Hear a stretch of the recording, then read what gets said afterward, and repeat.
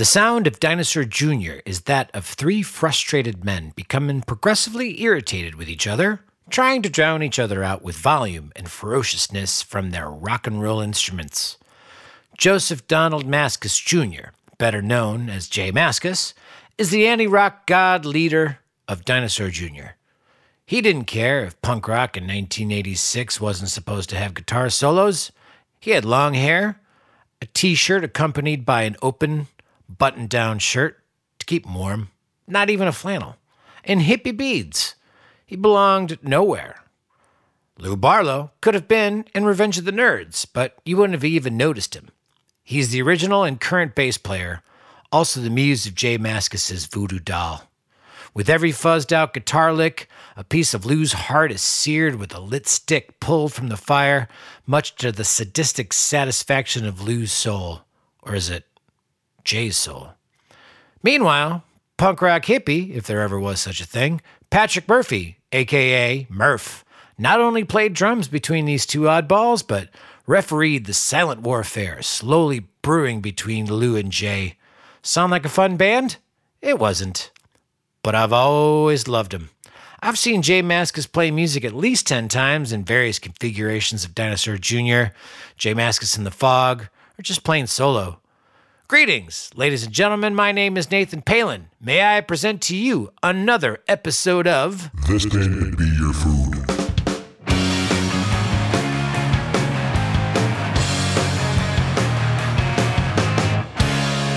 Thank you, listeners, for your return presence of my podcast, This Band Could Be Your Food. As I said, I'm Nathan Palin. Today, we discuss a band that is very near and dear to my heart, Dinosaur Jr. For those of you who know me, I am first and foremost a guitar player. I grew up in Janesville, Wisconsin, a blue-collar town known for its factories and chain restaurants. When I grew up there, we also had a pretty decent punk rock scene. In fact, it was the only thing us high school kids had for entertainment, and it was more than sufficient. However, I was listening to a little Van Halen and Metallica as I was taking my guitar lessons at the mall, trying to make sense of all the scales my teacher had me learn. I couldn't really bridge the gap between all of these mundane orders of notes and scales, and the difference between that and tangible music with heart and soul was just like a bridge away. Well, enter Dinosaur Jr. With no exaggeration, I learned how to solo by playing along to Dinosaur records. It was still punk rock, but not that simple punk pop of lookout bands that littered our Knights of Columbus and VFW halls. These guys were complex, melodic, and loud. Their impact on me as a musician and songwriter has had a lasting effect. And so, when my old friend from high school, Eugene Kim, came to visit New York City to take in a string of Pavement shows with me, we thought it fitting for us to watch the recently released Dinosaur Jr. biopic Freak Scene and talk all about this group, who we both saw for the first time together in Chicago, Lollapalooza, 1993, 30 years ago. Holy crap, 30 years ago. Well, there you go. Presenting Eugene and me discussing the great Dinosaur Jr.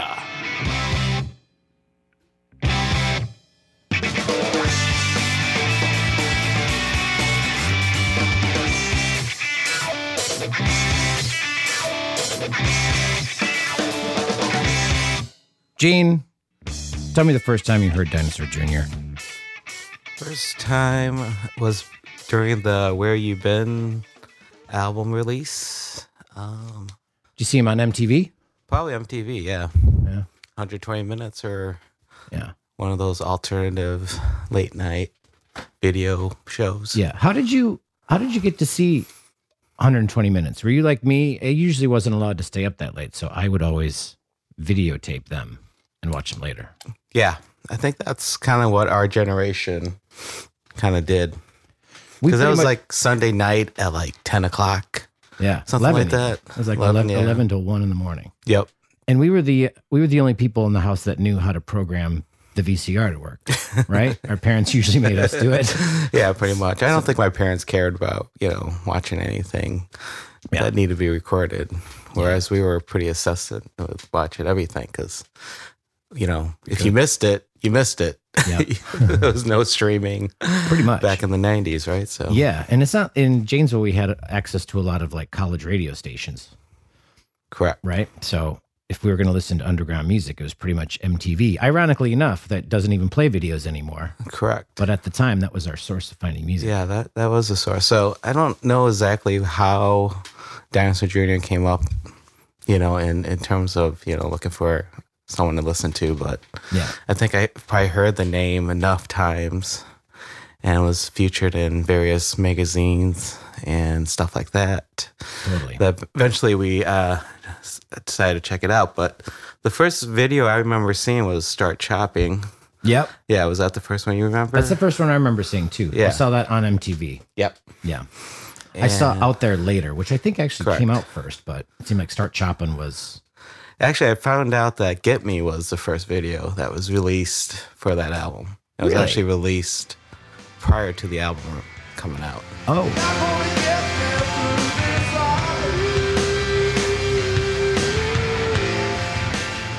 Now, did I just see that Matt Dillon directed that video? Yeah, apparently. I don't know if I've ever seen this video. I don't remember seeing it at the time. I never in the seen 90s. That's kind of seems like an odd song to start your album release with. For sure. It's not like, especially at the time, it was kind of a different sounding, more of a kind of the country vibe, Dinosaur Jr. Which is how they really wanted to present themselves from the very get-go, right? What did Jay Mascis say he wanted it to be? Like an electric, like the loudest country band? Yeah, I think they called it Ear Bleeding Country. Ear Bleeding Country, yeah. Which is what their greatest hits is called in the UK. Okay. Which is so ahead of its time. This is before alt country even started. Exactly. So, yeah. No one is even thinking about. So, yeah, I mean, I guess if you even listen to their earlier stuff, you strip away all the crazy feedback and distortion. Mm-hmm. There is like a little bit of a country song in there. Yeah. So. Yeah, it's melody driven. And I mean, I would say the one thing that isn't country about it is that the lyrics don't really tell that linear of a story. But, correct. The riffs are there. My first introduction was my friend Andy Cardoni as I was about to head out on a long road trip. Like I think I was driving from Wisconsin to Indiana for something, and he gave me Fossils. Oh, so that was the first thing I heard. Now, Fossils is a collection. They haven't even re-released it, but it was a collection of their first 3 singles, starting in the SST era. So it doesn't include their self-titled first record, which is a weird one. But it has Little Furry Things, and it has In a Jar and Freak Scene, and then a couple of covers, 3 covers actually, which was Just Like Heaven, which they released as a single, which was like one of their first hits in the UK, which was strange for a band at that time to cover a song that was current because nobody was doing that. It was, yeah. He sort of brought that up in the movie. Eugene and I just watched Freak Scene, the movie, so we're all caught up on all their funny old videos. Totally. And it actually shows when Jay Mascis and original and current bassist Lou Barlow actually get in a fight on stage. Now, before this time, I could never find it on the internet. It was like folklore that these two got into a fight on stage, and that was the last show that they played. And they briefly showed it in a Sonic Youth video. Like they show the moment where they kind of clash, but they don't ever actually show the whole thing. So for me, I was so excited to see this movie because I've been dying to see these two fight it out on stage. Yeah, for sure. Yeah, and they did. Do we know for sure that he quit after that, though? Or was it kind of later on, like at the end of the tour, that they just kind of parted ways? That I don't know. The documentary kind of is a little iffy on a lot of they kind of jump around just a little bit back and forth, and it's kind of hard to follow certain things. But. It is. Yeah. Yeah, it's hard to say. So we'll talk all about it because that's the most fun stuff to talk about with Dinosaur Jr. We're going to go right into the food. We have it cooking. Eugene, give me your honest opinion. What foods were you thinking about that Dinosaur Jr. could be? Did you have anything that came to mind immediately? There was nothing that came to mind immediately because I was thinking more regional. They're kind of from Amherst. Yeah. And so I was kind of thinking stuff that maybe is more Boston related than kind of Massachusetts related. But couldn't think of anything that really stuck out. But it felt like, some sort of meat product would be appropriate. Yeah. Like a prehistoric, like dinosaur kind of meat. Yep. So that's where I was at. It's one of those bands where the name really signifies sort of who they are and their whole image. Like it's really caveman-y. All of the little characters that appear on their t-shirts and on stage and all these like super weird, they look like they live in a cave all the time.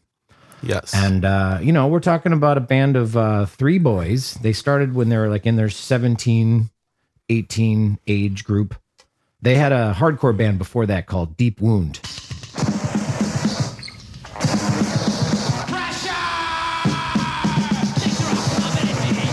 Where they were playing super mega hardcore punk a la Black Flag and Minor Threat. And like that was what was hot at that moment in time in like 1981. And then that scene shriveled up pretty quickly. And not to mention like Massachusetts was home to a lot of those hardcore bands. Like they sort of had their own stamp and identity as being kind of muscle-headed tough guys causing a lot of trouble. So when that whole thing collapsed and then all of the hardcore bands who wanted to keep playing music, they sort of had to shift into a new genre. And so you've got Minor Threat turns into Fugazi.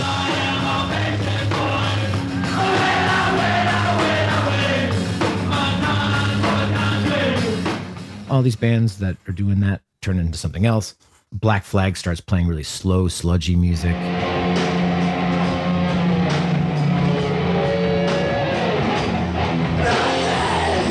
And the drummer of Deep Wound, Jay Mascis, decides that he wants to make this ear-bleeding country music.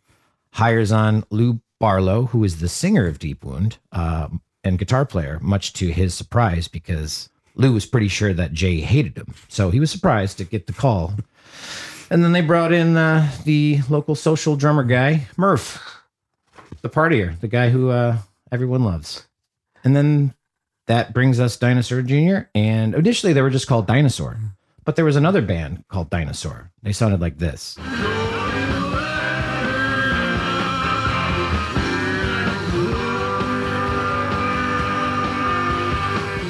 The Dinosaurs were a supergroup from the Bay Area that featured a bunch of dang hippies. Peter Albin of Janis Joplin's old band, The Holding Company, Spencer Dryden of Jefferson Airplane, Robert Hunter, longtime lyricist of the Grateful Dead, and other assorted hippies and other hippie bands would stop in and play. They didn't even put out a record until 1988, so I guess this was what was going on since Dinosaur Jr. just put out its second record, You're Living All Over Me. And this is when the cease and desist order came in. Carry on. Well, Dinosaur had 2 albums out entitled Dinosaur before they had to attach a junior to the back of their name just so they could continue on. And my friend Eugene here has a couple copies of those Dinosaur records before they had the junior on. Yeah, Mighty good. I was kind of lucky to find those out in the wild. Yeah, right on. Right before the vinyl, the big vinyl resurgence that we live in today, where you can't find anything now. Yeah, it's no fun record shopping anymore. Exactly. Spending $75 on something you really want. So yeah, the band Dinosaur. So I instantly thought of barbecued meat, and there's a lot of directions you can go in, so you sort of have to pare it down into something. I felt it should be something cow versus pig, because Dinosaur Jr. has a cow as one of their very famous t-shirts, famously worn by Chris Novoselic when Nirvana was opening up for Dinosaur Jr. at that big Reading festival, right when Nirvana was just starting to hit the big leagues. So I think that was a big moment where Dinosaur Jr. became visible to a lot of the world. Like that t-shirt is such a fun-loving kids sort of t-shirt. Like it almost looks like it's, some skit off of Sesame Street or The Muppet Show or something like that. Yeah, for sure. Especially a name like Dinosaur Jr. too. Kids love that stuff. Yeah, I'm not sure exactly why they started cows on all their t-shirts. I think whoever their friend, the artist that was designing a lot of their like album work or T-shirts and stuff like that, I think she just probably drew kind of cute looking cows, so it's For kind sure. of stuck. Yeah. But like I was just at their show a few days ago, and at the merch stand, they still have a lot of T-shirts with cows on them. Do they? So it's cows. So it's cows. It's got to be cow. Yeah. There's a lot of directions you can go in with cow, and we'd sort of talked about the beef brisket, but that's a little illogical for which cooking facilities I have here in New York City. I don't have a smoker, so I can't do a smoker, but beef brisket would have been high up on the list. But instead, we're going even more caveman-y. We are doing beef back ribs in the oven cooked. So Dinosaur Jr. is a beef back rib.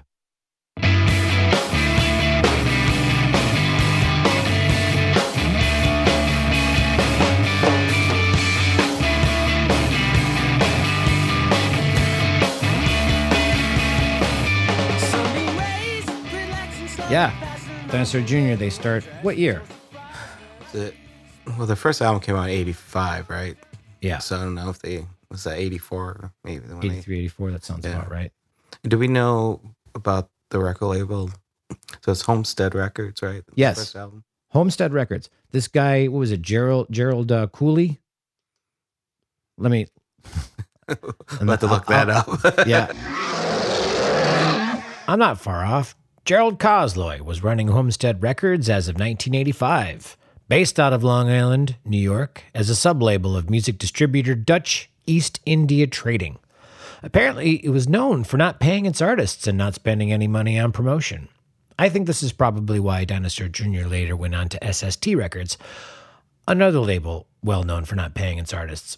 Anyways, Mr. Cosley was later co-founder of the indie giant mega label Matador Records that put out, I don't know, name an indie rock band. Pavement, Yola Tango, Bell and Sebastian, GBV, Spoon, ... Now Cosley knows about the beginnings of Dinosaur because he used to put on shows back in the Boston area where they were from, and Deep Wound was on a lot of these bills. So, Dino's happening, Gerald has a label, ... Wanted to sign them for at least a 2-record deal. And Jay said no. He says, I just want to wait and see. We'll put out the first one. They put out the first one, and I think they have a budget of maybe $400. Something like that. Something like that, yeah. Yeah. It's a very difficult album to really digest in your first sitting. Yes. It's a very different sounding album compared to the rest of the discography. Yeah.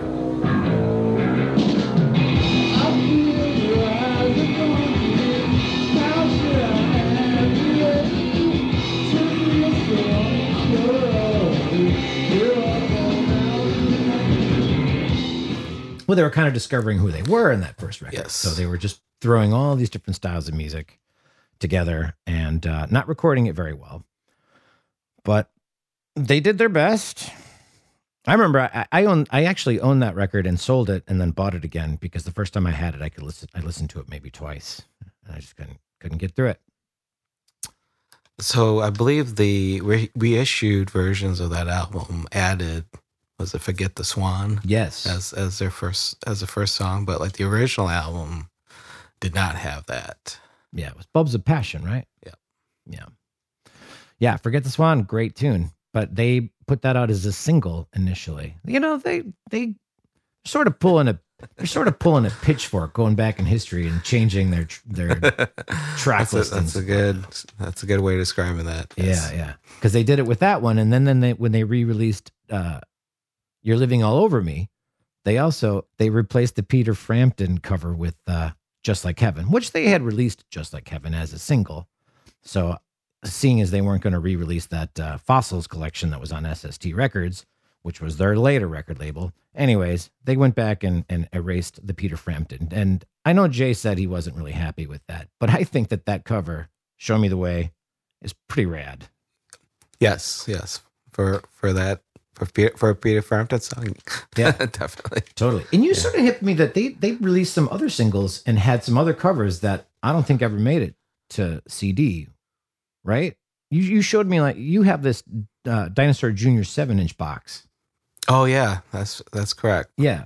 What isn't there's a weird cover on there? Don't you remember? Sing along now. I can't think of it. I'm sorry. I'm gonna look it up.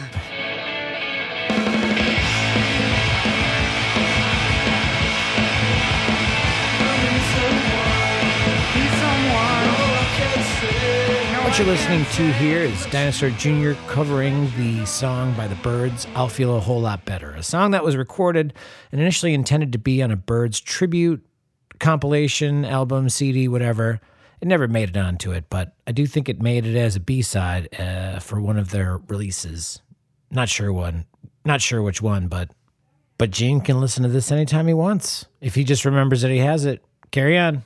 So it's funny that band was doing a lot of cover songs, but they were always sort of pushing the mold as to what music was supposed to be, because this is when punk stopped being hardcore. But I mean, hardcore was sort of this blip, whereas punk beforehand was, the Ramones and Blondie and Television and everything that was coming out of the CBGBs, the Clash. But every band sort of had their own stamp. It wasn't like a unified single sound. It was more about, how do we make our own type of music? And if it is not what is out there, then we get to call that punk. And Dinosaur Jr., their version was having these blistering guitar solos, which at that time, nobody was doing guitar solos anymore. Yeah, that's for sure. I think they helped kind of bridge that gap of, everyone coming off the hair metal days and, switching over to alternatives. I believe like Dinosaur Jr. and like Jane's Addiction were both, two bands that kind of took the guitar solos and all the craziness of guitar rock and kind of shifted it over to punk rock aesthetic. Totally. So, yeah. I mean, I think, as for Dinosaur Jr., I think, you got to figure about at least a third of their fans are like guitar players. It's true. Right. They're definitely a guitar players. There are band. definitely a lot of guys that, are, air guitaring at their concerts. I'm always surprised at how many people like Dinosaur Jr. Like, I just saw them in Portugal at the Sound Primavera Festival, and they were maybe the second band to play for the day. So it was like, bright sunshine, but the place was packed. Thousands of people. Yeah. I mean, yeah. I mean, to this day, they still sell out their shows. I mean, they're only playing like maybe like clubs that hold like 1,000 people. Yeah. But, they can have a good living just kind of touring all these, college towns still. Totally. It works for them. But I mean, their guitar loving bassist has like led to all these J Mascis released guitars. Like, he's got a couple of guitars that are, released through Fender. One of them Squire, which I think is adorable because it's like a $300 Jazzmaster that everybody who's played it says it's just as good as any like name brand Fender. Like Squire, if you guys don't know, Squire is sort of like the generic version. It's not generic, but it's like the subclass version for people who don't want to spend as much money on their guitars, and sometimes get pigeonholed as being not quite as good a quality. Maybe the wood isn't as good or whatever, but everyone who's played those guitars says they're great. So I can't play one because they didn't make a left-handed version. If they did, I would definitely own one. Just saying. Yeah. So in the documentary, Jay mentions that he wanted to actually get a Fender Stratocaster, right? Yep. And at the time, the Jazzmaster was what he could afford. Which I'm not sure if that was the case back then, that the Jazzmasters were cheaper, but it must be. Yeah. Well, who was playing Jazzmasters those days? That's true. This is before Nirvana. Yeah, Nirvana. He played Fenders too. Yeah, he played Mustangs. And what was the other one? A Jaguar. Jaguar. Yeah. But those guitars were not considered cool at the time. I think that at that point, everybody was either playing like a BC Rich or a Kramer or something like that, some type of a metal guitar. That's true. Yeah. But now those daddies go for quite a bit of coin. Correct. Yeah. Do you have any of those? I do not. I have a Jazzmaster. I have a Telecaster. Which is Jay Mascis's favorite guitar to play during these recordings Okay. these days. Yeah. So live, he plays the Jazzmaster. On record, he plays the Telecaster. All right, enough gear talk.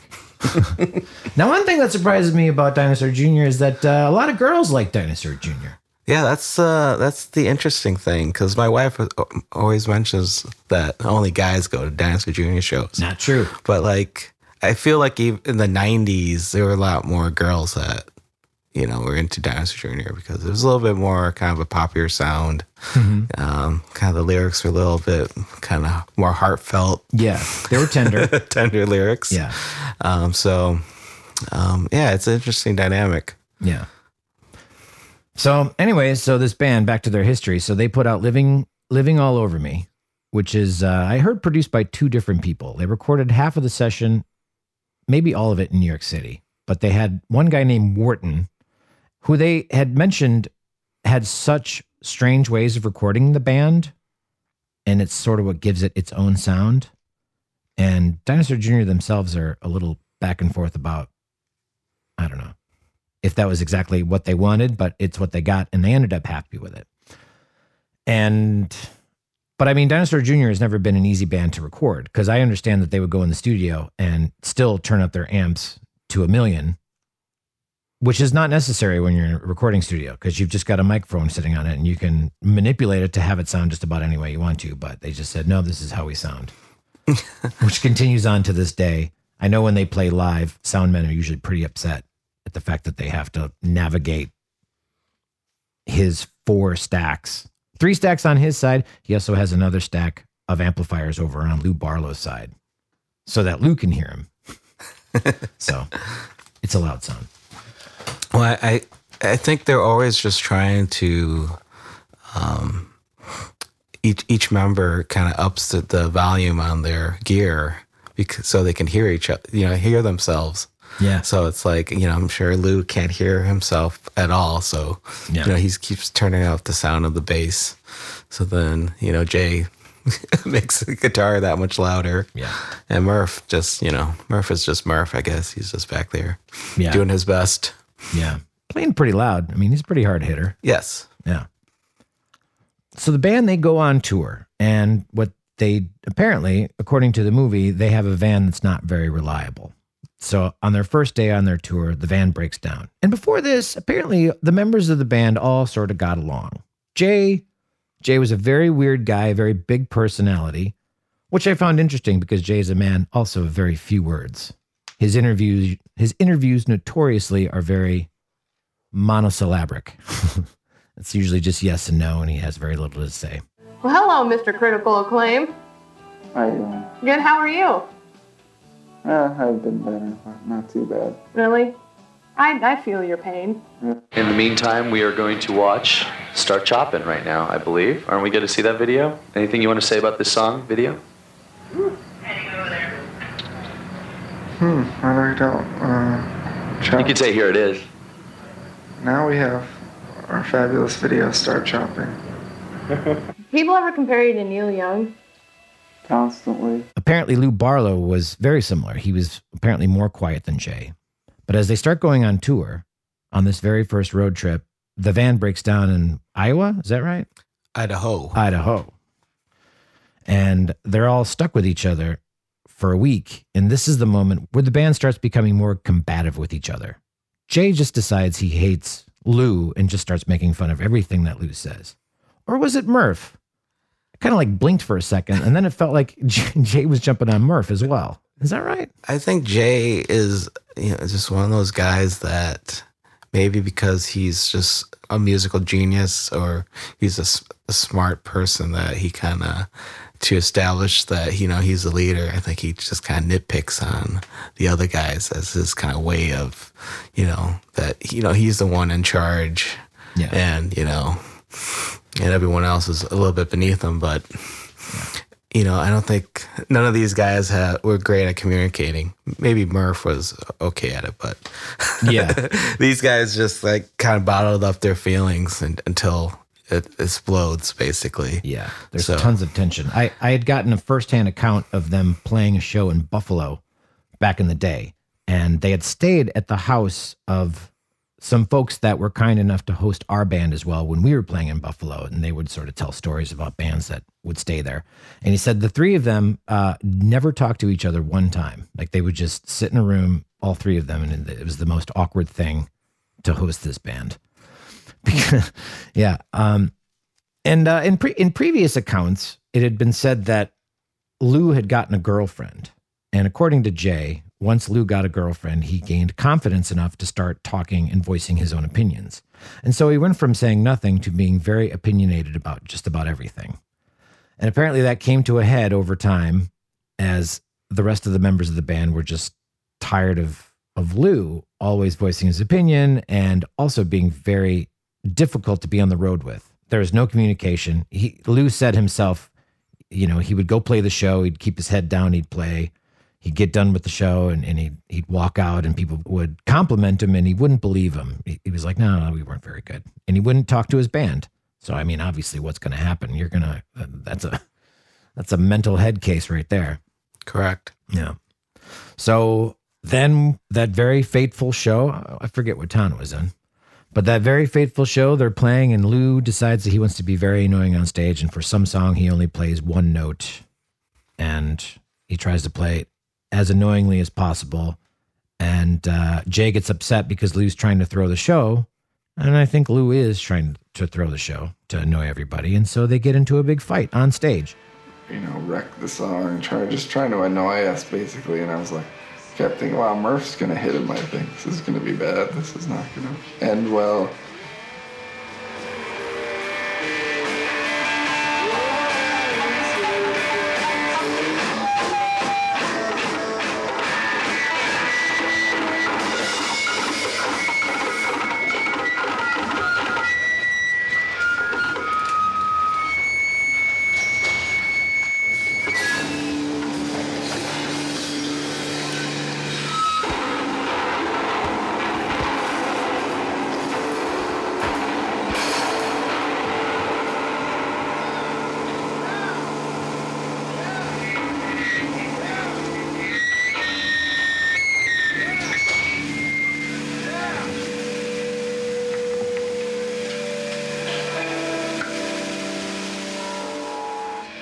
As you said, we don't know if that was the actual end of the band, but it certainly was a bookmark in the chapter of like the end of the band.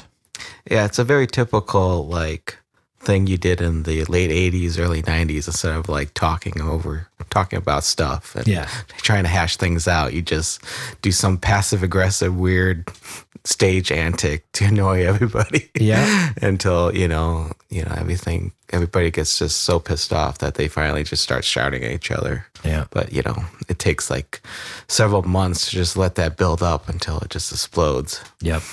So the documentary even mentioned that Murph, during that time they were in Idaho, had some kind of weird freak out where he just started destroying everything in the hotel room. Yeah. So like all of them were going through craziness because they wouldn't talk to each other. That's correct. It. Yeah. That's it. And I imagine in those early tours that they all had to stay in the same hotel room.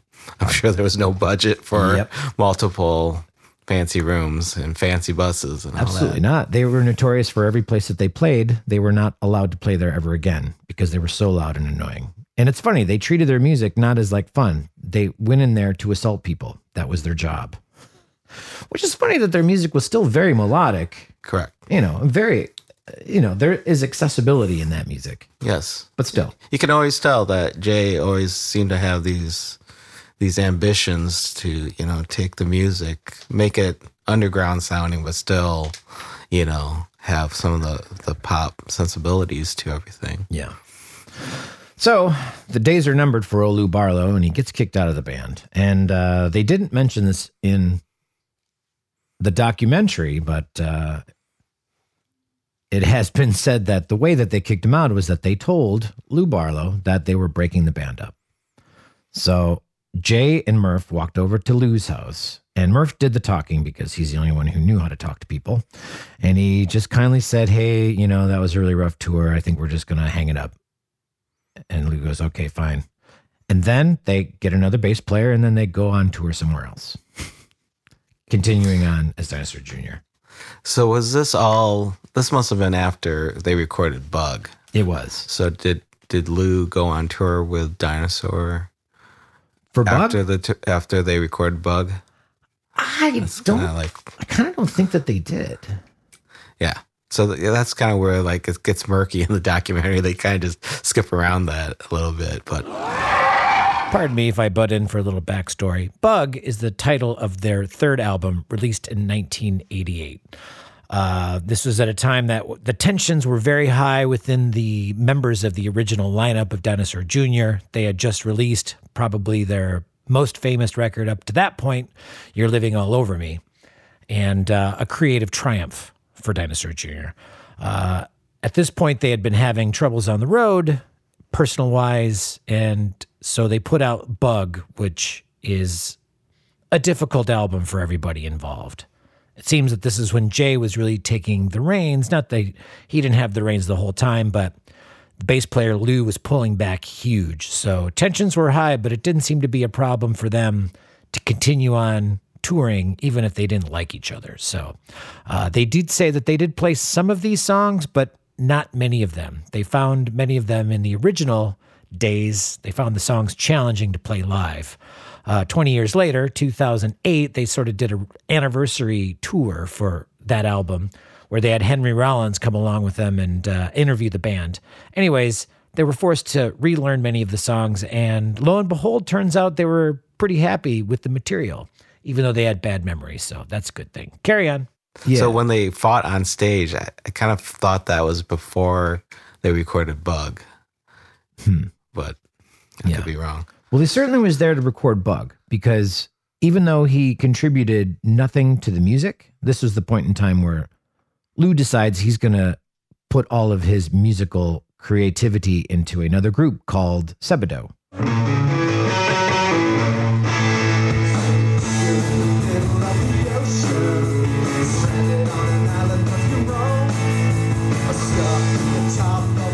So when Bug comes around, he has no songs to add, whereas previously he'd contributed a couple of songs. Great tunes, by the way. For this, he did nothing. He didn't sing lead on anything except for the song Don't.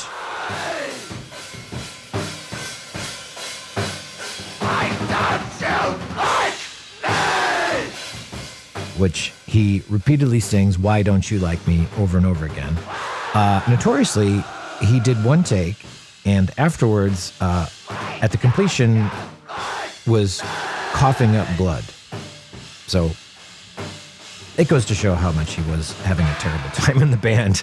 And so if you ever listen to that song, it will sonically give you the idea on how much turmoil Lou Barlow was going through at that time. Yeah, I felt that Dinosaur could have just stayed together and kept going, but what am I thinking? But I think as soon as Lou kind of started messing around, and is one thing that, okay, they don't talk to each other, and they don't really like each other, but as long as they're performing on stage and everything's sounding good, it didn't matter to the three of them. Yes. But as soon as he messed up with the music a little bit, kind of, hurting the integrity of the band, that's when, that was the line that could not be crossed. Sure. So that's why they had to kind of break up. Yeah. Very true. Because, they've been playing together now for 17 years? Since they got back together, and I don't think they're like friends or anything, but they always just go on stage and they play the songs, and they contribute to the albums, and well, as I said, they grew up, and they also Jay tried to continue Dinosaur Jr. for 4 more albums before calling it a day, and in that time, that's when they got their MTV notice, but with Feel the Pain.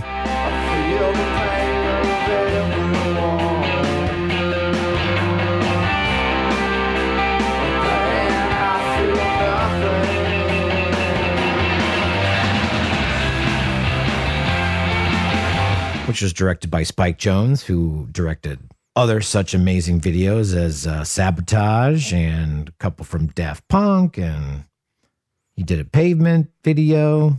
What else? He did tons of videos. He was the guy. He was the guy. Yeah. Yeah. He was before he started doing movies. Yeah. Being John Malkovich. Being John Malkovich was this big one. Yeah. A bunch of other stuff that I can't think of. I don't know what he's doing anyway. But that video shows the band driving through New York City playing golf, which is pretty amusing. If you haven't seen it, check it out. Yeah, Jay is apparently a pretty good athlete. So he's a big skier, really snowboarder. Skiing, yeah, and really into golf. Yeah, and skateboarding. Yeah. Wouldn't peg him as an athlete. No, not at all. Yeah. But when you consider, Jay Mascis, as we said, he plays all the instruments. He knows how to play drums. He started as a drummer in Deep Wound, went on to play guitar, and in later recordings, he basically plays everything himself. I'm pretty sure that's what Green Mind is. Green Mind is the first major label record after Luke Barlow's departure from the first 3 records and from the band. He puts out Green Mind, and Jay initially wanted to put together a large band with 2 drummers, I think 2 guitar players, and a bass player. So they end up recording one song for that, The Wagon. The Wagon. Yeah, The Wagon, which is sonically just a little bit different than everything else on the record. Like that was their first single, and I think they tried it maybe live, and it wasn't quite working. So they pared it back down to a trio. They kept Murph, but according to Jay Mascis, Murph just wasn't up for the task of playing drums. So he only plays drums on 2 or 3 songs on the record. Jay Mascis ends up playing everything else. Let me take an editor's note step back here. In other interviews that I've heard from Murph, he's actually said that Jay kind of wrote the album by himself, as he normally does.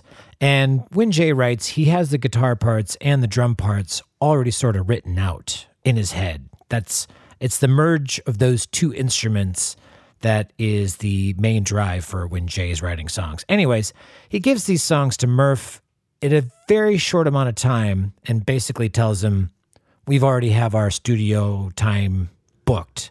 And I forget exactly how long it was. Might have been something like 3 weeks or a month or something like that.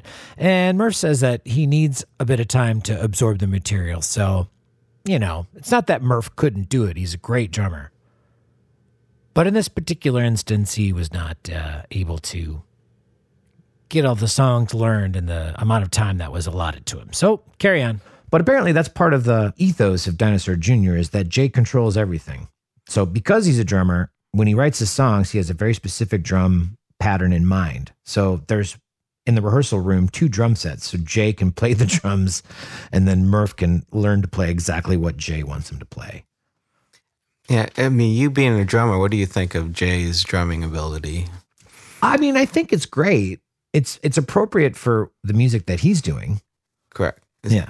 It seems like he has a kind of a unique style. Definitely. A lot of toms, a lot of just kind of all over the place, kind of busy. Yeah. Yeah. Yeah. But because he comes from a percussion background, his songs can be very dynamic and rhythmic. And so that's, I think, part of why the music sounds the way it does is because he does have these drum lines really pegged out as he's writing the guitar riffs. Like he's sort of hearing the whole song in one big swoop. But his drumming is great. He plays with another band called Witch.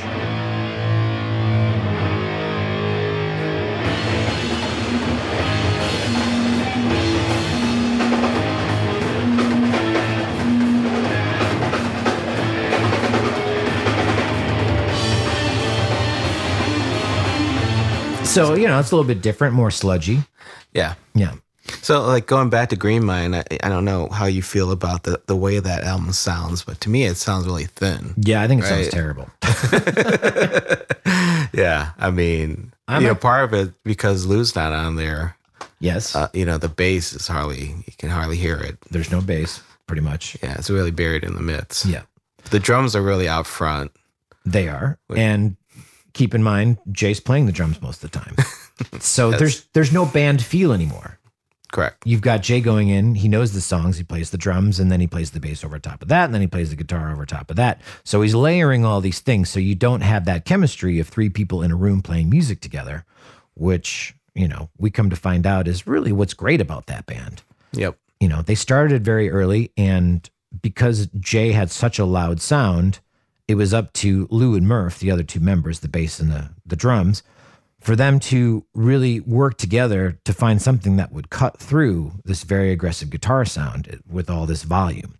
And so the two of them played really super well together. Once Lou Barlow had to leave the band, it really left a hole in Murph. Murph kind of mentioned this, and I never thought about that before, is that Jay being in control of the group would be like, okay, this guy's going to play bass with us now. And Murph would be like, I don't necessarily think that that's the right guy, but he wouldn't, he didn't have any say in the whole thing. So. Correct. Yeah. Yeah, Murph always seemed like he was just kind of almost like a hired gun, if anything. Yeah. You know? He was feeling that way for yeah. sure. Yeah. So we get basically 2 records. We have Green Mind. And then the record after that, which I think was kind of really the first one to, it brought Dinosaur Jr. to our attention. Yes. Right? So were getting enough buzz at that point. Well, Nirvana really broke through by that point, right? Exactly. And so, Dinosaur Jr. was kind of riding that alternative wave that was hitting everything, you know, like, so MTV at the time decided they were going to make grunge and alternative music like the new lifestyle, right, of the 90s. So yeah. But keep in mind, I think Dinosaur Jr. was signed to a major label before Nirvana broke. Correct. So like they had been trying to break some bands. I think the first one that really broke through was REM. It was like the first alternative college rock band that started to have some singles. So that gave them the idea that, well, perhaps if we find some bands, and they tried it. Husker Du put out some stuff. Replacements, they tried, but nothing ever really broke through until Nirvana. I mean, Jane's Addiction a little bit, but they're from LA, so there's Well, like they all come from Warner Brothers. Mm-hmm. I mean, Warner Brothers at the time was the one that would take chances on all these bands and like let them, develop with several albums before, they kind of would break big. Yep. So they would actually have one of the only labels that had the patience to, kind of develop these bands. Yeah. And that's why Jane's Addiction went to Warner Brothers and, and Flaming Lips. Yeah. And so Built to Spill was on Warner Brothers up until just a few years ago. Pretty astonishing. They don't seem like a major label band, but they have been the whole time very secretly. Yeah.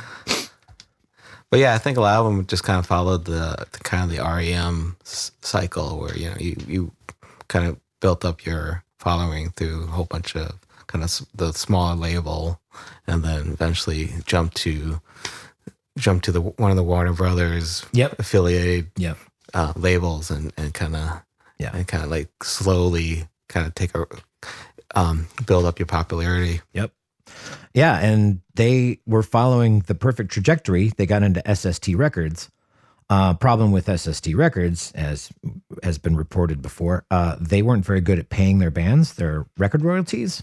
So I'm sure that there was some legal disputes, and Jay's always been pretty good at making sure he gets paid. Business-wise, Jay really kind of knew what he was doing. Yeah. So he wasn't haphazardly, he was the one. Yeah, he was the one that was booking all the shows. And, he's doing the artwork. Apparently, he was the major driver. So he had the vision. So after SST Records, that was the launching point. Then you got the Warner Brothers days. You got a couple more records with original drummer Murph, who after the Lollapalooza tour, which was where the first time you and I saw Dinosaur Jr. No, that's correct. In Chicago. Yep. That was the Lollapalooza where it was this little band called Rage Against the Machine opened. It's the first time we ever heard of them. Yeah. Then it was Babes in Toyland, Front 242, Arrested Development, Fishbone, Dinosaur Jr., then Alice in Chains, and Primus. There you go. Quite an MTV alternative lineup right there. I don't recall too many people in the audience for Dinosaur Jr. It was about half full. Yeah. So this was back when they were a touring festival playing pretty much amphitheaters. Yep. Which seem to be somewhat of a dying breed right now. But, yep. So like we would sit in kind of those bleachers. Yeah. Like in the concrete amphitheater reserved seating area. Yeah. And then you'd have like the low roof that overhangs that part of the reserved seating. Mm-hmm. And like the sound would just be awful, right? Yeah, it's just like bouncing all over the place. Absolutely. Dinosaur Jr. notoriously a very difficult band to mix in the first place. But what I did appreciate about them playing in an amphitheater is because they already have so much sound on the stage from their amplifiers. Like you can kind of hear their amplifiers. Like normally in an amphitheater, there's a microphone on every guitar player's amp, and that sound is coming through the main speakers, like your main sound system. So typically they say they tell the band to play as quiet as possible on stage so that they can have a better opportunity to mix everything through the main speakers. But Dinosaur Jr. brings 50 million amps. And so like the sound that you generally hear is kind of like the sound that's coming off the stage. So I kind of like that because it makes them sound different. Yeah. Gives them a unique thing. So Yeah. Do you remember anything in particular about that show? I remember him playing Just Like Heaven. Yeah, exactly. That's the only thing that I remember that the crowd actually kind of got somewhat excited about. Yeah. And But we were driving there. I remember you talking about Dinosaur Jr. Like, oh, you're really going to like these guys. And they were cool. Like they did some solos, but they didn't make an impression. Yeah, I mean, you really have to be like in a club that, like a 700 person club to kind of get that full dinosaur experience. Yeah.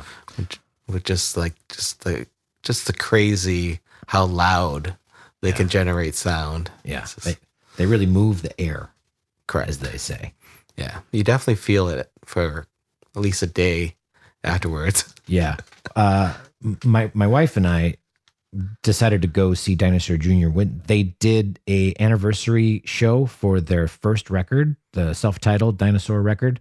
And they did 10 nights in a row in New York City. And so we went to one of those and my wife was like, let's get down in front. And I was like, are you sure that's a good idea? And so we went down there and yes, we could not hear for 3 days. But anyways, so the story goes, the band breaks up and Lou and Jay hate each other. And we pretty much thought this band was never going to get back together. Correct. Yeah. And interestingly enough, so Jay's put out a couple of records calling it Jay Mascis in the Fog. And he is having Mike Watt play bass with him, famous bass player from the Minutemen, later on to play with the Stooges. And somehow through all of this, they hook up with the Ashton Brothers. The Ashton Brothers are the genesis of the band The Stooges, famously Iggy Pop's first band. And they get together and they start playing some of these Stooges songs. And I'm not sure why, but it's kind of Jay's doing that put that whole thing together, which created the bedrock for, I guess, Lou Barlow to be invited to come up and sing a tune with them because they didn't have anybody filling Iggy's spot. So they did some of these shows and with the original Ashton Brothers, Mike Watt on bass and Jay Mascis. So indirectly, you can also thank Jay Mascis for bringing the reunion of the original Stooges back together with Iggy Pop and the two Ashton Brothers and Mike Watt on bass, which was pretty amazing to see that whole thing. Yeah, I can imagine. Yeah. So was Jay playing guitar in that band? Right. He was for whatever they called it, Ashton, Mascis Watt. And I think maybe they just did 3 shows or something. It was kind of a one-off thing. But it got the Ashton Brothers playing music together. And then somehow Iggy Pop found out about it and called him up and said, hey, why don't we give this a go? And the rest is history from there. And then on the other side, it brings Lou Barlow and Jay Mascis back into a room being on stage with each other. The story was there was some, I believe there was a show later on, and it's outlined in the book, Our Band Could Be Your Life, where they sort of tell the history of Dinosaur Jr. And it sounds like there's no way that Dinosaur Jr. is ever going to get back together. These guys all hate each other. They don't know how to communicate. Lou Barlow is just harvesting all this anger, which is giving him the opportunity to write a lot of really great music through Sebadoh, and later on he's in Folk Implosion, and so he's just have all these love letters to Jay and how much he hates him and how much he misses him all at the same time, and the experience that Lou was going through. But in the end, the band gets back together. Jay, Lou, Murph, they all get phone calls. I don't know who initiates it, but Well, it was, I believe, the record label or who I think it was Matador. Is it Matador? I believe it's Merge. Merge. Yeah, Merge decided they bought the rights to the SST records Discography, nice. Yeah, so they bought the rights and they were like, we're going to re-release these.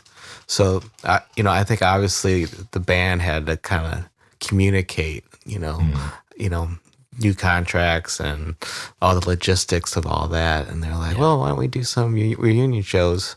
Yeah. And, it sounded like it was just going to be a one-off thing. And 17 years later. Yeah. 17 later. How many? We got 4 new records out of them now, 2? 4 or 5. Yeah. And they're good. They always have 2 or 3 really, kind of unique songs that, and they continue to play, 1 or 2 off of these new albums when they play live now. Mm-hmm. But it's still mostly kind of the older stuff. Yeah. But, they definitely seem to be getting along and, the tunes are pretty good. Yeah. Yeah, they've all had good life experiences to sort of bring them back together, and the coping skills to be in a band with somebody that might not be your favorite person in the entire world, might have a different view. But like Jay, he found like Indian, some kind of Buddhism? Yeah, some kind of spiritualism. Yeah. So he kind of went on a journey. Yeah. After Dinosaur, he disbanded Dinosaur. Yeah. So yeah, and then Lou just got out all of his wiggles with all of his other bands, and got a girlfriend, and I think cleaned up his life a little bit. Yeah, seemed like he was having some drug dependencies at certain times. So going back to Sabado, so I think he started Sabado even before he was kicked out of Dinosaur Jr. Right? Yeah, for sure. And so they have a lot of albums. Yeah. Too many. Way too many.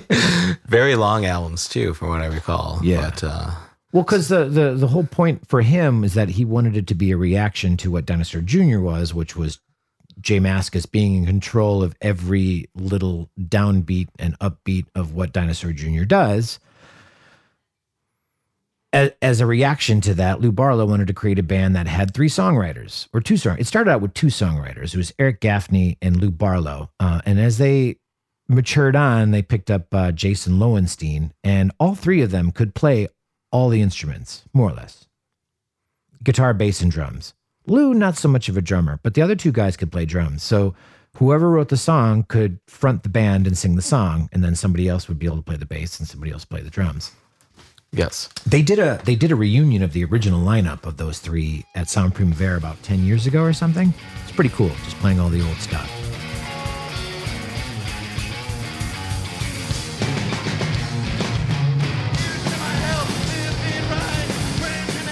We sort of woke to Sabado when Eric Gaffney was out of the group, like Bake Sale. Yeah, Bake Sale. Mm-hmm. It's a great album. Super great album. Yeah. It's my favorite. It's their best tunes live, I think. Yeah. So Sabado 3 had the famous song "Freed Pig." So that's kind of the song about Jay. Yep.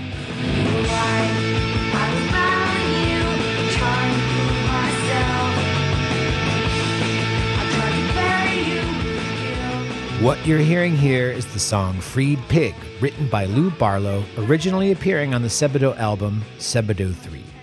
Lou Barlow wrote this song about his relationship with Jay Mascis. It's a very raw and kind of uncomfortable song. However, the version you're hearing is a cover by the band The Breeders. Now, there's loads of irony in The Breeders covering this song. For one, Kim Deal, who's the leader of the band, started The Breeders because her songs weren't being played by her main band, the Pixies. That's why she left and started The Breeders. Kind of a similar way that Lou started Sabado to feature his songs that weren't being performed by Dinosaur Jr., his other main band. Not to mention both the Pixies and Dinosaur Jr. are from the state of Massachusetts. Coincidence? I think so. Furthermore, this version we're listening to, the song about Jay Mascis, was produced by Jay Mascis for The Breeders. This means Jay must have listened to this song hundreds of times in the studio to help make the recording. talk about therapy. Carry on.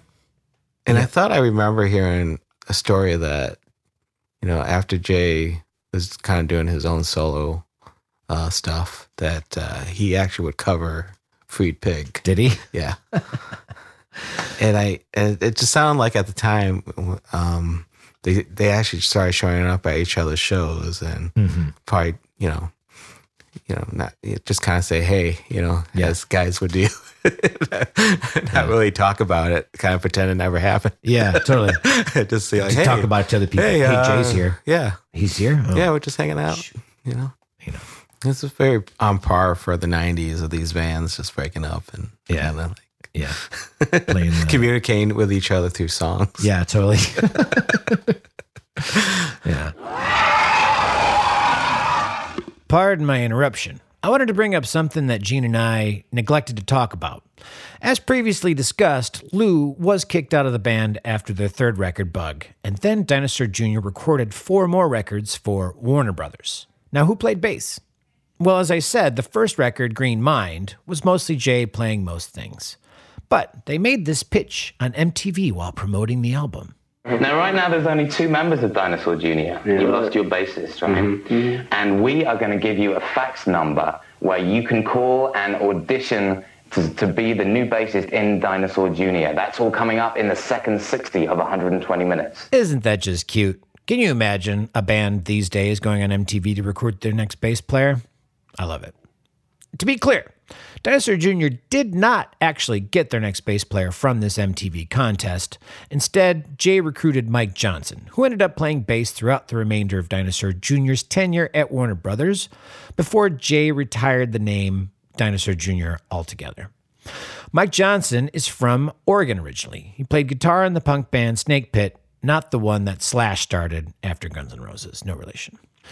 So Mike Johnson formed a musical relationship with Screaming Trees as they were passing through Eugene, Oregon, and Mike Johnson set them up a show. One of the opening bands failed to play, and so Snake Pit opened up. That's when he formed a musical relationship with Mark Lanigan, partnership, if you will, and ended up being Mark's right-hand man for many of Mark's solo records. He produced, wrote, and performed with them as a guitarist. Back in Dinosaur Jr., as they were setting out to do their Green Mind tour, the first album from Warner Brothers, without a bass player, they borrowed Screaming Trees bass player Van Conner, opening up for Jane's Addiction in 1991. Now, once the Trees needed Van and Mark back to do their work, Van recommended to Jay that he check out Mike Johnson. When Jay called Mike and asked him to consider joining the band, Mike said, "I don't know how to play the bass." And Jay responded, "It's just 4 strings." So, Mike joins the band, and the rest is history. Apparently, Mike Johnson was asked to be in the recently released Dinosaur Jr. documentary, which he is notably absent from, but Mike just failed to respond to the producers. No bad blood. He just didn't think the documentary was coming out. Apparently, it was 10 years in the making. Mike Johnson can currently be found living with his wife in France. As for bass player Van Conner, he tragically passed away January 17th, 2023, from an extended illness that resulted in pneumonia. Rest in peace. Carry on. And since Dinosaur Jr.'s gotten back together, I've seen him a bunch. Yes, I've seen him way more times than I saw him, before they got together. Yeah. And I think the only song they've continuously played at each concert was Just Like Heaven. Mm-hmm. That is a standard Yeah. of Dinosaur Jr. Which is a bummer. I don't need to hear that song anymore. Crowd goes wild, though. Yeah. Well, these days they play the other hits, too. They play... they always play Feel Your Pain. Yeah. They feel Out There. The Wagon. So the Wagon sounds a lot better with Lou on bass because he's really giving it his all. Totally. I mean, Lou's bass playing is very unique, Super. Right? He's just wailing on that thing like a guitar. Yep. And Came he's just from his hardcore days. Yeah, and he's going all over the fretboard and just like... Yeah. But he provides so much more melody to the bass lines. Mm-hmm. So like the Wagon, sounds a lot better. It's like a nice full sound. Totally. Yeah. there's no one who plays bass like that. No, Yeah. not at all. It's kind of right in between, like if you took the funk out of, let's say, Motown playing, but then like threw it into a hardcore sense, like that's kind of what he's doing. It's all picked. There's a lot of chords, which no one, the bass world, rarely do you hear chords. So Yeah, I mean, and he generally looks like he's having a great time out there. Yeah. I mean, he's just like all over the place, and he's mumbles to the crowd about something in between songs. And yeah, I just saw them out in Portugal at Porto at the Sound Primavera Festival, and I saw him. He was just hanging out. He was getting ready to go see Slow Dive outside of the arena where people are just checking their tickets and going inside. But my keen eye was like, hey, there's Lou Barlow. So, and I didn't obviously want to talk to him, but then my wife made me go say hello and took a very nice picture, and he was a very nice man. So there you go. Now you got your Dinosaur Jr. there you go. Yeah. Anything else any other facts that we didn't think about? Oh, I guess one. You got any trivia for me? I always want to do this with everybody's. Can you name the top 5 Spotify Dinosaur Jr. songs? Top 5 Dinosaur Jr. songs. Well, I'm going to say Feel the Pain. That's pretty obvious. Yeah. I'm going to say Start Shopping. Yeah, number 2. So far, so good. I'm going to say Just Like Heaven. Yeah, number 3. After that, is it Out There? No, it's Is it actually The Wagon? No. What is it? It's Freak Scene, Freak Scene. which I That was think is obvious. very appropriate. Should have been obvious. Yeah. And then the last one, another old song. Another old song? Yeah. Is it... What's the first song off of Living All Over Me? Yeah, Little Furry Things. Little Furry You got Things? it. Nice. So, yeah, I think for Dinosaur Jr., Spotify top 5 is very accurate. Yeah. But there's that weird thing that happened where in Japan, about 5 years ago, all of a sudden, one of their songs that was a B-side, not a B-side, but an album track off of, I think, Without a Sound, became a huge hit. And nobody could figure out why. But it turned out like the song appeared for a very short period of time on a Japanese TV show. And that little moment catapulted their popularity in Japan for whatever reason. Wow, that's crazy. Yeah. Just like me and along with apparently everybody else, after the success of Without Sound, they really fell off the face of the earth. They went from Feel the Pain, which was all over MTV, and it was actually, kind of somewhat of a radio hit. Yeah. And they just couldn't, use that as a springboard for anything else. And I think that kind of what happened to all alternative music at the time. It just went from MTV played the hell out of it, and then all of a sudden they just stopped. Yeah.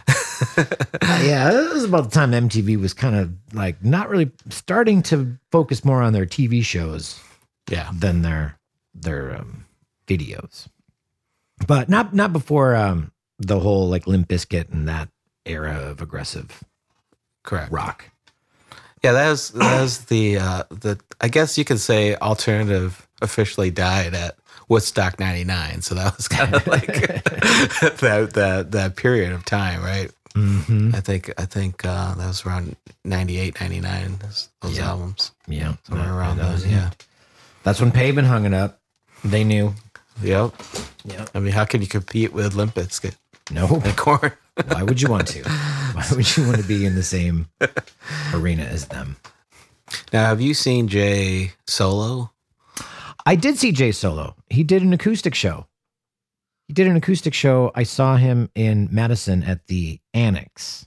I think I saw him again at the High Noon, and he played Mazzy Star's Fade Into You, which was really cool.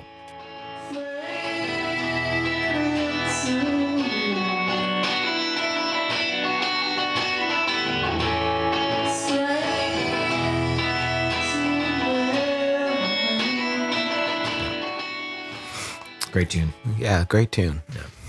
Have you seen him? I have not. It was probably a phase in my life where I kind of just didn't listen to a lot of Dinosaur Jr. Yeah. That was the solo years. Yeah. So I'm with you. yeah. Yeah, I remember going to see them in 2005 when they, first got back together, and that was the only time my wife Margaret went with me to a club version of Dinosaur Jr. and has not had any desire to go back. No, a little too loud for her. Yeah, it's a little more punk rocky, right? Yeah, those older songs. Same with stuff like yeah. But I did get tickets for my sister to go see Dinosaur Jr. in Minneapolis, and I went up there and saw her with it, and turned her on to Dinosaur Jr. That's cool. Yeah, it was her. It was my gift to her for graduating college in the Twin Cities. Oh, nice. Yeah, yeah. That first tour, they only played the old songs. Yeah, it was awesome. And, yeah, but then and they mixed it up like wildly every night. So yeah, any night you could get anything. Yep. Which is my one complaint about seeing them these days. It's like these days, half of the set is those hits that we just mentioned on the top Spotify things. We always get those. We always get 2 songs from Lou or at least a song that Lou sings. Correct. Which some of them have been pretty good songs. I actually like The Garden is the song that's off their last album. Yeah? Yeah. So have you heard them play that one? I think I have. I think he's been playing that. So that's kind of more of a traditional like Sabado song. Yeah, it's a little bit more kind of quiet, melodic, and the cool thing is Jay plays bass on that one. So like when they play live, he breaks out the bass and he totally overpowers. Yeah, it's like oh my god, that's a lot of bass. That's all he knows how to do. Yeah. So, but yeah. The shows now is interesting to see Lou playing the songs he didn't record with Dinosaur Jr. Yeah, and he plays, plays the hell out of them. Yeah, it kind of adds that Lou Barlow thing that was missing the whole time. Yeah, no diss to Mike Johnson. Yeah, Mike Johnson. He was fine. Yeah, I don't know. Didn't really put a stamp on the most boring name. You could ever have. It's impossible to find out what he's doing these days. Oh, I bet. The coolest thing about that documentary is just seeing them perform in the early days. Yeah. And just how cool Jay looked. Totally. Right? Yeah. Like he was like this kind of this tall, lanky guy with long hair and just always just jamming and just like all over the place. Totally. Yeah. You were saying it was funny. You went to the show and there was a bunch of kids, like younger kids. They're sort of trying to recreate those like grunge mosh pit audience experiences. I feel like that's kind of this growing trend of like the 20-somethings, totally missed out on all things 90s. Yeah. They weren't even born in the 90s. Totally. They see these old videos of like, back in the day of Nirvana of like, body surfing and all that. So yeah, they try to do that a little bit. Yeah. That was a lot of fun. Until it got a little bit too annoying when there'd always be somebody crashing, be like 4 body surfers, and they eventually get to you, and then they just fall right on top of you. Yeah, top of you. Totally. Yeah, it was fun while it lasted. Yeah. So, anyways, I can smell these ribs. How about we pull these out and eat them? Yeah, let's give it a shot. Awesome. Let's do it.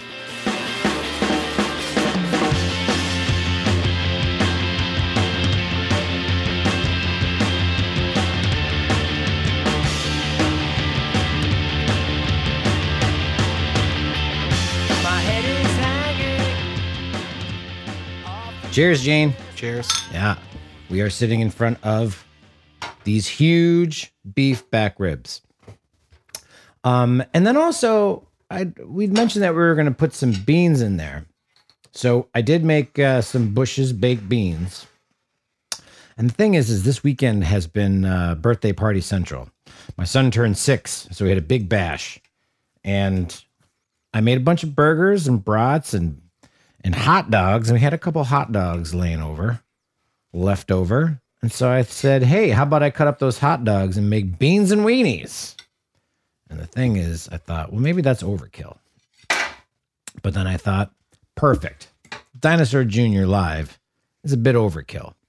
So I think the combination of all this stuff is just about perfect. You got these huge caveman-y looking huge ribs. So you ever made ribs before? Yes. The ribs have been fairly easy to not screw up. It's that brisket that gives me the issues. Mm-hmm. Just that big slab of beef.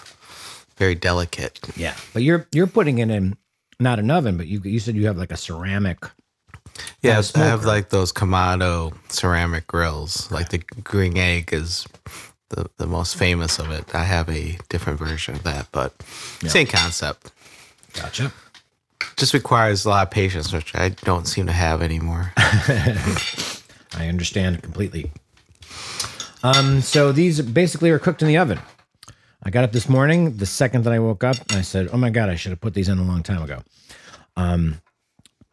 This is what you do. I got these at Costco, so I got 2 huge racks of them. We only cooked one of the racks. I made a rub of salt, pepper. I used probably 2 tablespoons of each. A tablespoon of garlic powder, a tablespoon of onion powder, 2 tablespoons of smoked paprika, which they say is really important because it'll give this smokiness to it. And since we're just cooking them in the oven, that's the way to go. So I put all of that stuff together, mixed it up, and it's up to you. You could put some cumin in there. You could put some oregano in there if you want. But the traditionalists of the barbecue world will say that you want to go less with the different flavors. Usually, like a super hardcore guy wants to taste the meat, so they'll just put salt and pepper. Now, I like flavors, so I'm cool with putting other things in there too. So the paprika, the garlic powder, I'm sure it's going to be good. So then what you do is you remove the membrane. The membrane is this thin layer of skin that sort of covers where the fat is, and you need to tear that off before you start cooking it. I think. Some people have told me it doesn't really matter all that much, but you will get sort of this, chewy extraness that you don't really need. So remove the membrane, set it down bone side down on a pan, on like a baking sheet that has some walls because inevitably some fat's going to drip off of this thing. You rub the rub on top of it and cook it at 250 degrees in the oven, covered with aluminum foil for 4 hours. And I left it in there. I didn't look at it one time. Once I reached about the 2-hour, 50-minute mark, I did remove the aluminum foil and cranked it up on broil to sort of give it a little bit of a crispiness on top. And that's where we're at. Did you have a bite yet? Yes, they turned out great. Did they? Nice and juicy and tender. Yeah. So that was the other thing about Dinosaur Jr., right? You had to have the nice tender inside. Exactly. It's the kind of, it took a lot of time. And just like Dinosaur Jr., they had to go through a lot of different phases. They had to go through time. They had to grow up. And then they broke down and their tenderness came through and they were able to communicate. And so, this otherwise very tough piece of meat became tender and edible in the end. I think I'm going to take a bite. See how it is. Very nice. I think the rub is great. What do you do when you make your ribs? Do you put anything on them? Usually I stick to a very traditional, just like a lot of salt and pepper. Yeah. Just coat it all over, front, back, every which way. Yeah. I haven't actually made a lot of these beef ribs versus the pork ribs. I guess I mainly stuck to baby back ribs. I do like the flavor of the beef ribs better, I think. Yeah? Very nice. I mean, the pork is just a lot, so salty. Yeah. I feel like this is a little tougher than the pork ribs. Usually when I make the pork ribs, the meat just falls right off of the bone. But these guys are hanging on. This meat is still part of the bone. Using a knife doesn't seem like the way to do this, I feel like it needs to be picked up. Right? Yeah.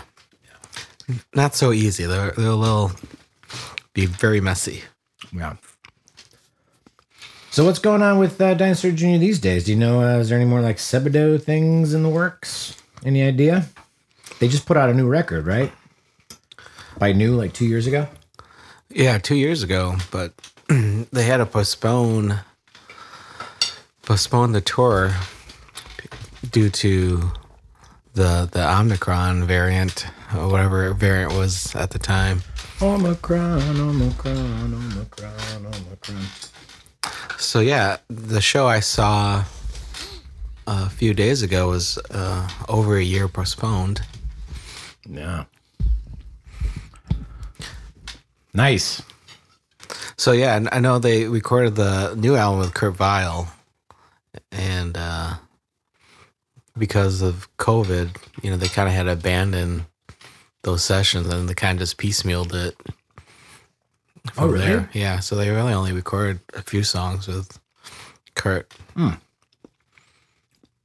That's too bad. I saw Dinosaur Jr. play in New York City opening for Kurt Vile, which I thought was weird that they were the opening band. Oh, really? Yeah. To me, I thought Dinosaur should be the headliner. But no, Kurt Vile's got a whole thing. Tons of people like him. Yeah. Yeah. You like Kurt Vile? Yeah, sure. Okay. Good. Sounds great. I don't really listen to him much, but I liked the album he did with Courtney Barnett. Okay. Yeah, the very stoner rock. Yeah. So, yeah, I'm happy with these ribs. I think it was the right choice. Yeah, you happy with the wieners? The wieners are good. Absolutely. They always brighten up a otherwise, boring bush bean. But Bush's baked beans, is that Massachusetts? I mean, I guess. What is your traditional Massachusetts Boston baked bean? What gives it its own character? Any idea? It must be the sauce, I would imagine. Yeah. I'll have to look it up. But yeah, I'll look it up online.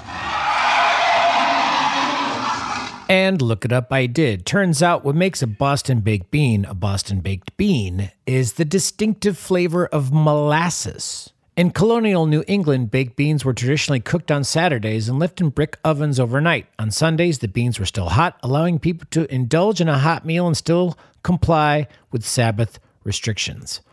Brown bread and baked beans, along with frankfurters, continue to be a popular Saturday night staple throughout the region. How about that? It's also frequently seasoned with salt pork or bacon. However, these days you frequently find vegetarian style without the salt pork or bacon. I've also recently discovered that Jay Mascis is vegetarian, which means that he would not indulge in this meal whatsoever. But I still stand by my idea. The taste of barbecue beef ribs is definitely what Dinosaur Jr. sounds like. Carry on. But I remember looking up what would be traditional Boston food. No? I don't know if maybe it was clam chowder, and I thought I saw peanut butter and jelly sandwiches. Really? Yeah. Mind you, this was over a year ago, so my memory is a little foggy. But Boston cream pie. Naturally. There's a couple of things that were too obvious Boston, but really the funny thing is all those foods that you mentioned are all foods that have the word Boston in them, right? Isn't there a Boston clam chowder and your Boston? Sure. Yeah. So they're good at branding. Yeah. Your Boston baked bean, your Boston cream pie. Yeah. I think they're always in the shadows of New York's. So they always kind of have to try to brand things differently. But, Dinosaur Jr., I guess they're really not a Boston band, so we can't really... True. So... Yeah, they're kind of New York, too. Yeah. Because Jay moved to New York, I don't know, he got bored with the Massachusetts area and, moved down, very early on in their career. Around the You're Living All Over Me era.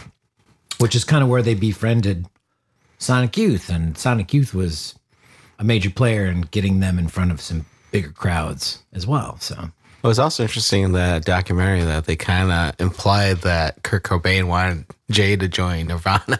That's true. That's been said a few times, actually. Yeah, he asked him to join the band.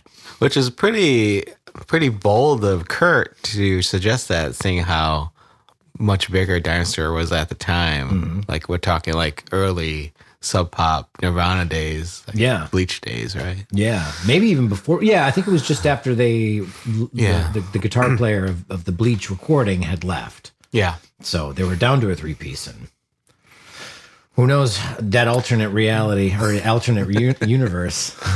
Yeah, for sure. Yeah. That would be too many Type A personalities in that band. Yeah. Yeah. Yeah, for sure. It was better to split them up. Yeah, probably not a lot of communication going on in Nirvana either. Yeah, I don't think so. Who knows? Well, that's cool. I think I want to get messy and sloppy and eat these ribs, and that's not going to sound good on the microphone. So that's correct. Let's call it a day. Very gentle so far. Yeah, totally. Let's dig into these things before they get too cold. Thanks for coming over, man. Oh, yeah. Thanks for having me. Yeah. It's been a blast. Looking forward to the third Pavement show that we're going to see tonight. Oh, yeah. Yeah. So what are they going to break out tonight? I don't know. I felt like yesterday they covered everything else that they could possibly play. Maybe they'll play a Dinosaur Jr. cover. Probably not. They would have to rehearse that. I don't know if they're up for that task. Probably not. I've been asking Bob to play No Tan Lines. So fingers crossed, but I doubt it. Anyways. All right. Well, cook on. Have a good lunch, everybody. We'll talk to you later. Bye. All right. Peace.